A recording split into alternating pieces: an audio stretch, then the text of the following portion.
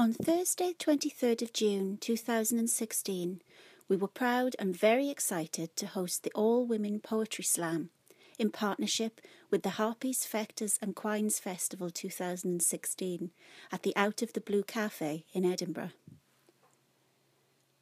The slam received a fantastic response and was enormously popular, a chance for women of all ages and levels of experience to perform and compete for the title of Harpies, Fectors and Quines 2016 Slam Champion. In this podcast, we are delighted to share recordings of two joyous, celebratory poems, Love Poem From Heart to Belly and Pride by 2016 Slam participant Catherine McMahon. Glasgow Women's Library, womenslibrary.org.uk.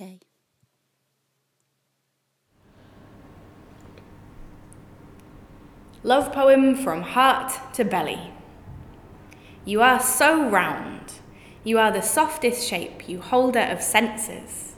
Did you know that you have more neurons than a cat's brain? You don't need to be so down on yourself. You're a smart cookie, a clever sausage, the tastiest pie in the oven. Your stretch marks?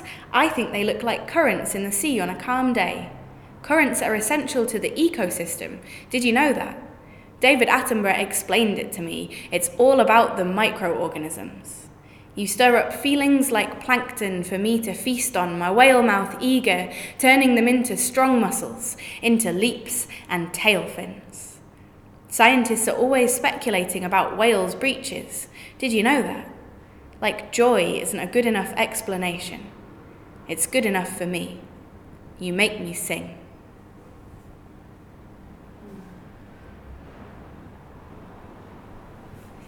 Pride. I am proud of my belly button. I am proud of my strong legs for marching and the soft skin on my arms. I am proud of the hairs on my chest. I am proud that my body spells out us as well as me, that my skin sparkles nerves to feel and elasticity to keep my organs in. I am proud that we touch across all the broken things. I am proud that we build ourselves umbilicals when our originals are cut.